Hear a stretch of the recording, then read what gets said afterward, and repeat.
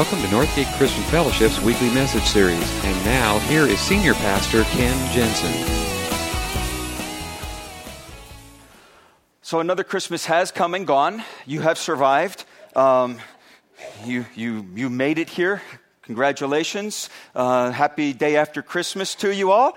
The gifts have all been exchanged. The thank yous have all kind of been, given back and forth. The wrapping and the ribbons are now in the trash, and they'll be picked up tomorrow morning, and Christmas has come to an end. And I don't know about you, but I'm going home this afternoon, and we're taking down the tree.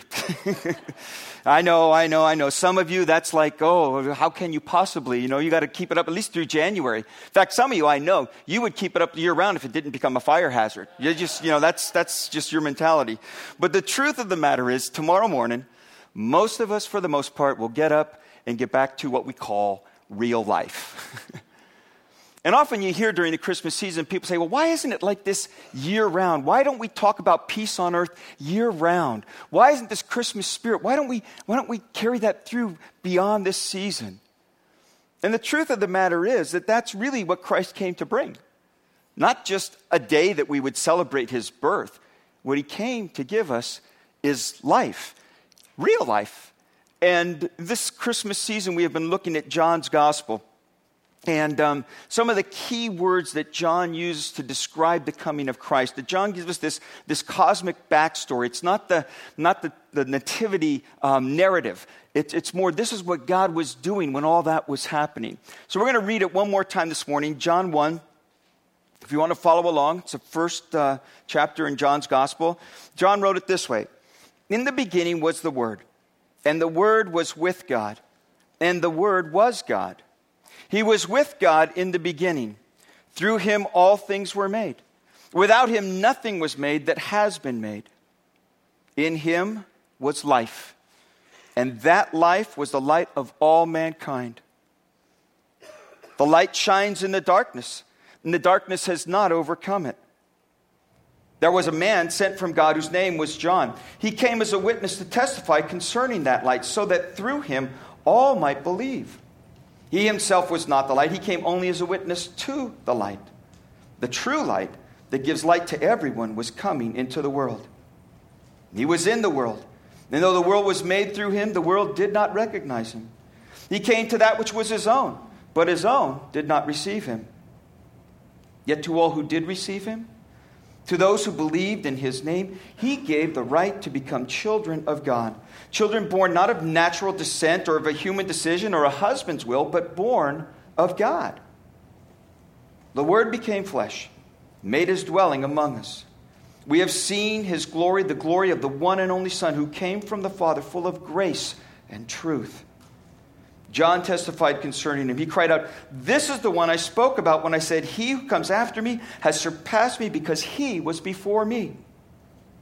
And out of the fullness, his fullness, we have all received grace in place of grace already given. For the law was given through Moses. Grace and truth came through Jesus Christ. No one has ever seen God, but the one and only Son, who is himself God and is in closest relationship with the Father, he has made him known."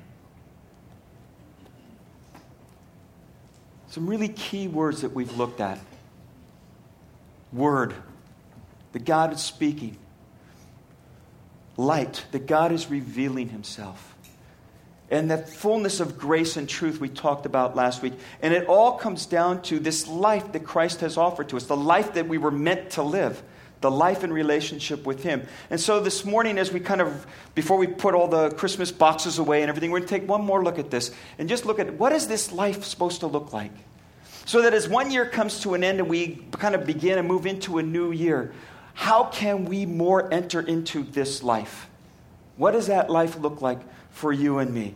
Some of these things we've already touched on this season, but we're going to look at them again. Because one of the things that's very key to the whole thing is understanding that the life that Jesus gives us is a life of grace.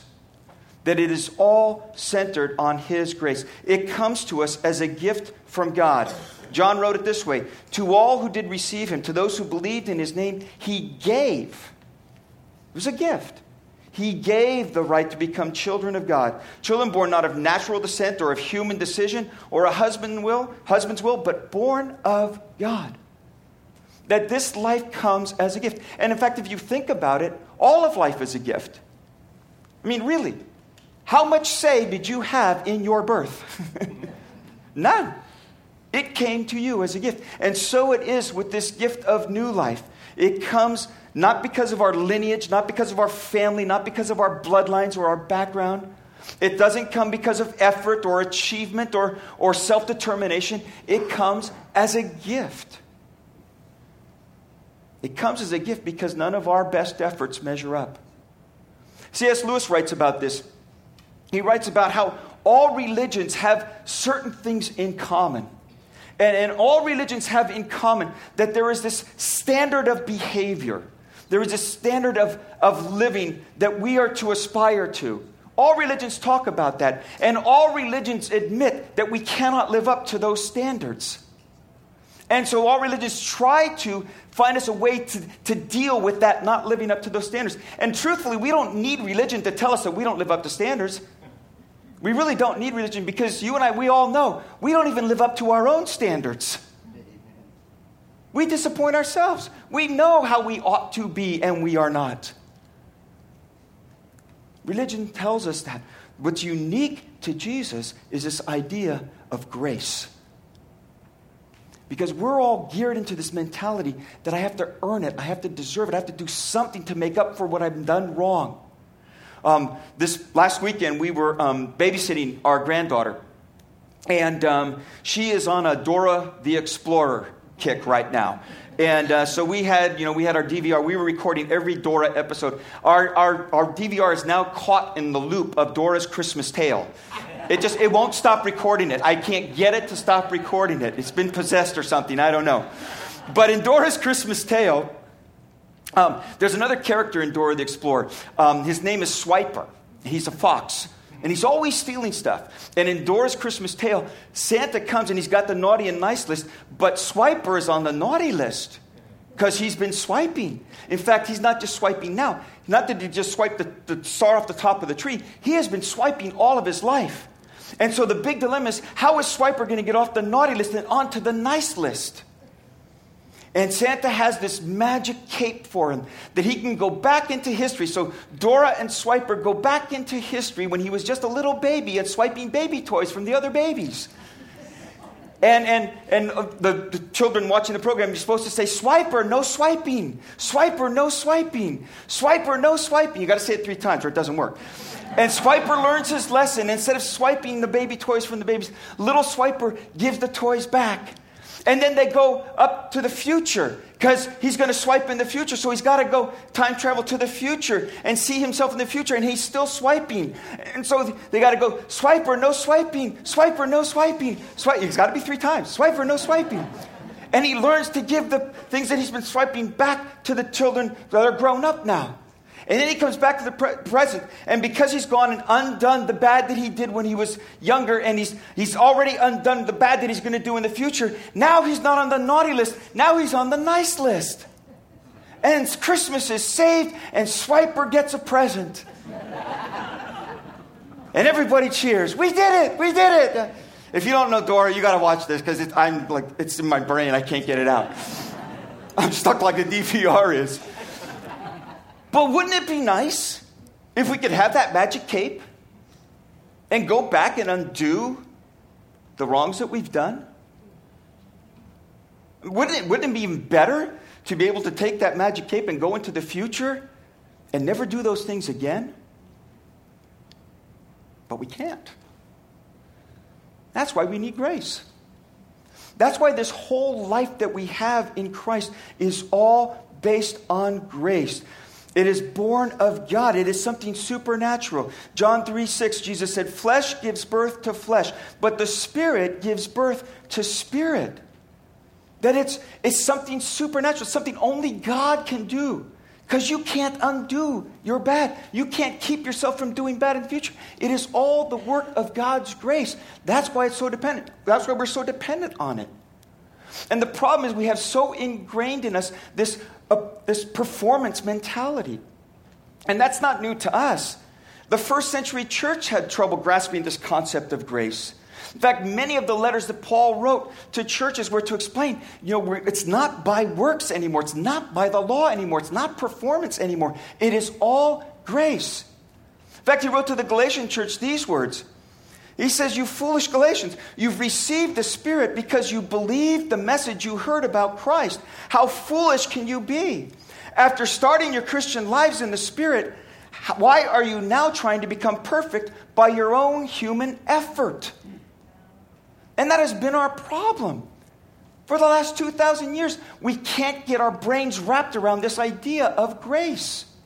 And even in the church, when we teach about grace, actually accepting it and living in it is so difficult.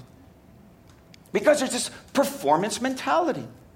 And I can remember, if you're like me, I grew up in church, okay? I grew up in Sunday school. And we learned about Jesus. And we learned about that it's not by works. And we learned how we needed to trust Jesus to forgive our sins. We learned all about grace. But to get the award, you had to have perfect attendance. To get the present, you needed to know the memory verse. To get the star on the chart, you had to bring your Bible. And so even as a kid, we're being taught about grace, but we're being taught subliminally, it's still effort. It's perfect attendance. It's knowing your memory verse. It's bringing your Bible. It's inviting a friend. It's doing all these other things.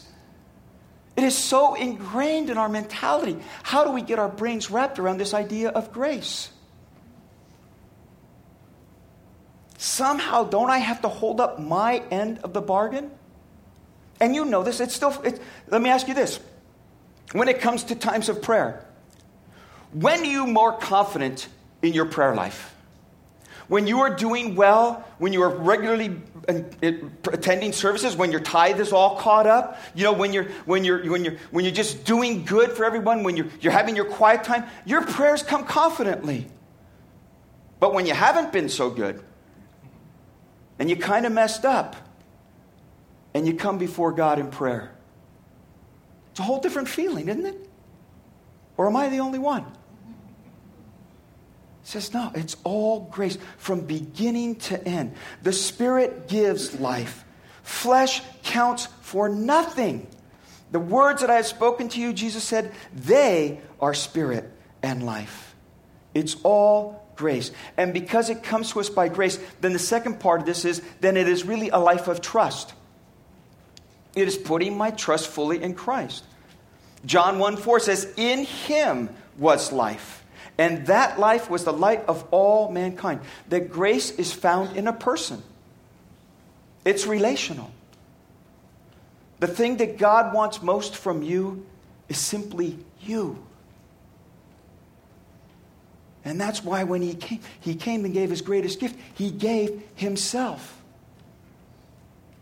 See, the problem with all of that Sunday school stuff was it was all information. And Scripture isn't meant to just inform us about God. Scripture is intended to introduce us to God.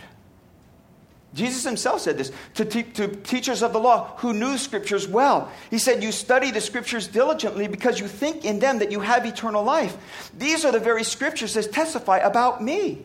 Yet you refuse to come to me to have life. He says, you're doing well in your Bible studies. You're doing well in knowing the Torah and even teaching the Torah. And you think that in knowing all of that stuff, there's life. But those things are to point to me, and the life is in me. And you refuse to come to me. And we can very easily get wrapped up in knowing about God and studying the Scriptures, but for all the wrong reasons. They're meant to lead us to God. We have some friends who are going to get married this summer. And they met online. And this online dating thing is very fascinating to me. Because you can go online, and they fill out this questionnaire, and all of their interests and all of their likes and their dislikes and all these things, and you think, oh, this is somebody I might be interested in. And I've never done this, okay, but I've talked to single people who have. And you think, oh, this might be a good fit. And then you meet the person, and you go, whoa, nah, I don't think so, and never see them again. Because you can know all about a person, but actually meeting them is something completely different. There's a difference between knowing and knowing. Jesus said it's all about knowing. It's relational, and it's built on trust. And I know that Scripture comes alive in real life. All those memory verses that I had growing up, I have learned to rely on those things because now they're not just memory verses anymore. All of my Bible studies, I've learned to come to rely on because they're not just words on paper anymore. And I've gone through dark times. And I remember, the Lord is my shepherd. I shall not be in want. He makes me lie down in green pastures. He leads me beside quiet waters. He restores my soul. Even though I walk through the valley of the shadow of death, I will fear no evil, for you are with me. See, now it's not just a memory verse. Now it's my life. And that's what Jesus is talking about. Events of life are always a mixture. Ups and downs, highs and lows. And sometimes in the lows, it's hard to hear God. It's hard to see God. As events of life kind of unfold, what you thought was going to be easy becomes hard. And even sometimes the things that God asks of you become hard. But if you think about the Christmas story, discovering that you're going to be pregnant before you even got married was not easy. Finding out that your fiancé has become pregnant and you know you're not the father, that's no walk in the park. Another round of taxes when you're struggling to make ends meet. It's not easy. A long journey in the 3rd trimester of pregnancy, that's not comfortable. Giving birth in a stable, it's not convenient. And yet, God asked of them, Mary and Joseph, to do the hard thing. And out of the hard thing came something great. And maybe you're in a dark time and you're wondering, God, where are you? His words are, I am the light of the world. Whoever follows me will never walk in darkness, but will have the light of life. Trust me. Trust me. It seems dark, but you're not in the darkness. I'm with you. Never doubt in the darkness what God has already shown you in the light. It's a relationship of trust. And it is a life of grace and trust and of love. Jesus said, I have come that they might have life and that they might have it more abundantly. What is abundance of life? What does that look like? It's not in the abundance of stuff. We know that because it seems no matter how much stuff we get, we don't feel abundant.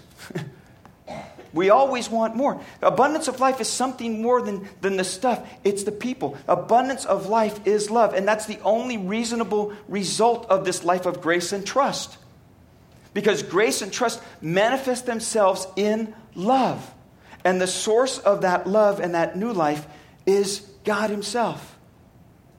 Jesus, most famous passage in all the Bible probably. God so loved the world that He gave His one and only Son, that whoever believes in Him should not perish, but have eternal life. And a lot of times we read that God loved the world so much, like God got all this love together and kind of mustered up His love, and then He did something. But the word so isn't like so much. It's the word so that is used like thusly, thus and so. In other words, this is how God loved the world, that He gave His one and only Son.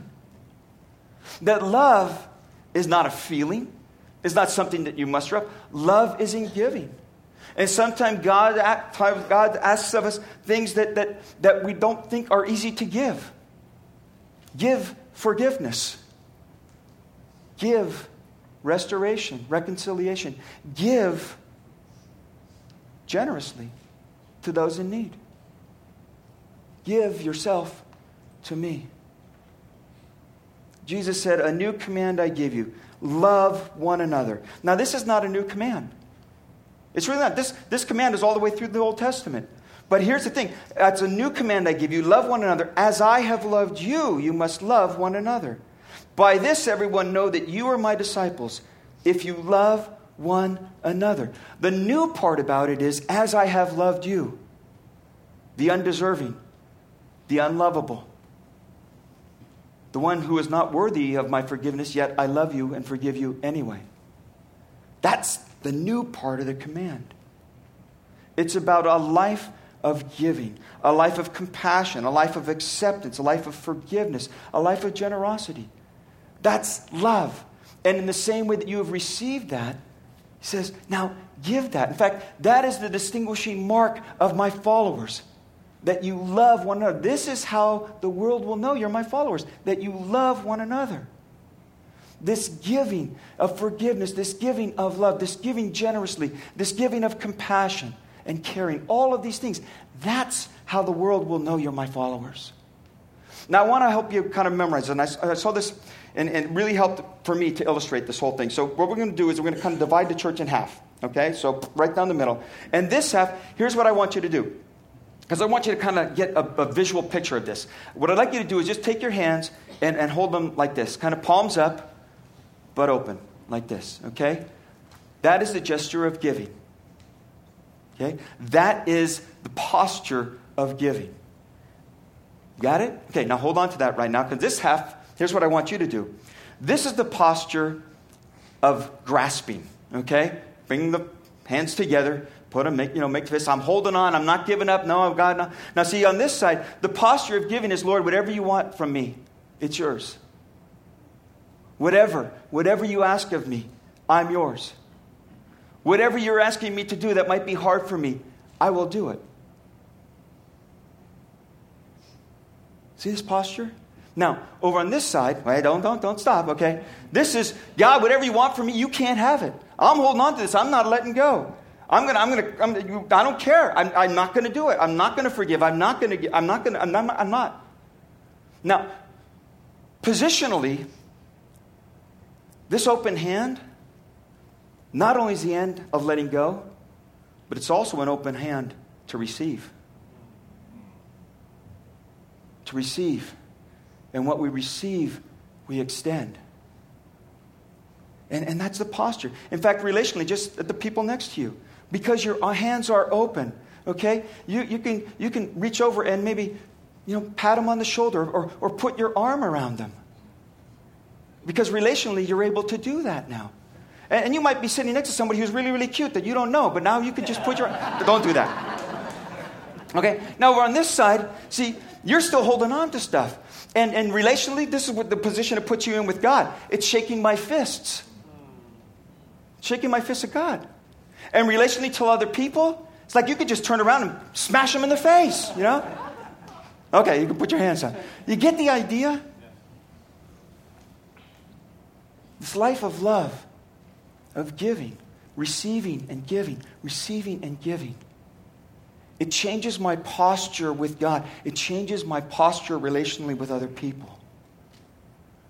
And this holding on to and clutching and looking out for number one, it puts me relationally as an adversary to God and adversarial to other people.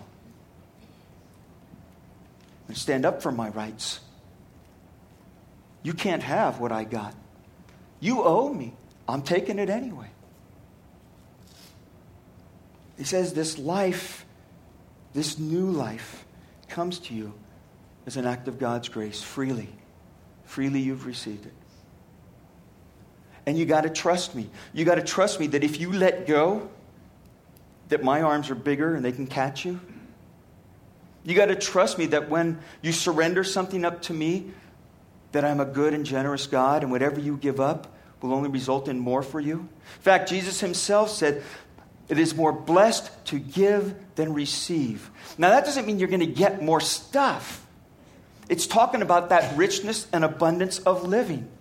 That there is a better way to live. Jesus is saying there are two ways to live. There is the giving, loving way of living, and there's the clutching on to adversarial way of living. And you can go through life making that choice, whichever way you want to live. But he says the blessed way to live is with open hands. And you know that because when you've done that, it really changes your life. Picked up an article, it's chronicled, Christmas Eve Chronicle. The headline of the article is, "Giving is repaid on many levels, research shows." A guy named Rob Willard, a UC Berkeley sociologist, he writes about this. He says, volunteering time and giving money to charity tends to make people happier than spending money on themselves. It makes sense to be generous, even from a self-interest perspective. If you're generous, you receive more respect. You have more influence with people, and people cooperate with you more. He says, I find that behavioral tendency is for people to behave more generously after people have treated them well. In fact, he goes on, he says it follows a pattern. It actually becomes contagious. If you receive a gift from somebody else in the world, then you become more likely to give to somebody else in return. He says, in fact, holiday giving among families and Secret Santa types of exchanges at offices create a similar sense of goodwill and solidarity. And there's been many studies on this, that people who are generous, people who are giving, people who are loving, tend to live happier, more satisfied lives and tend to live longer. That's what he means. He said, it's more blessed to live that way. And I think it's something that we as a church are learning. This last Christmas with our Adopt a Family tree, record number of families that we helped, 16 families in our community. That's more than we've ever done before. And what was really cool was we had some last-minute families join in. And so last Sunday, we had like 45 new ornaments on the tree. And a lot of you, everybody took those and did a bunch of last-minute shopping. When you thought it was all done, you had to go back out one more time. And every family that we helped and every ornament on that tree that had a gift was distributed on Christmas Eve morning. And then some. It's more blessed to give than receive. Because you've received this life by grace and you put your trust in Him that He has a better life for you. And then you extend it to others. And that is the life that Christ brought to us. Would you bow your heads with me? Thank you for listening to this week's message. We trust that you'll join us again soon for another uplifting message from Northgate Christian Fellowship, located in Benicia, California.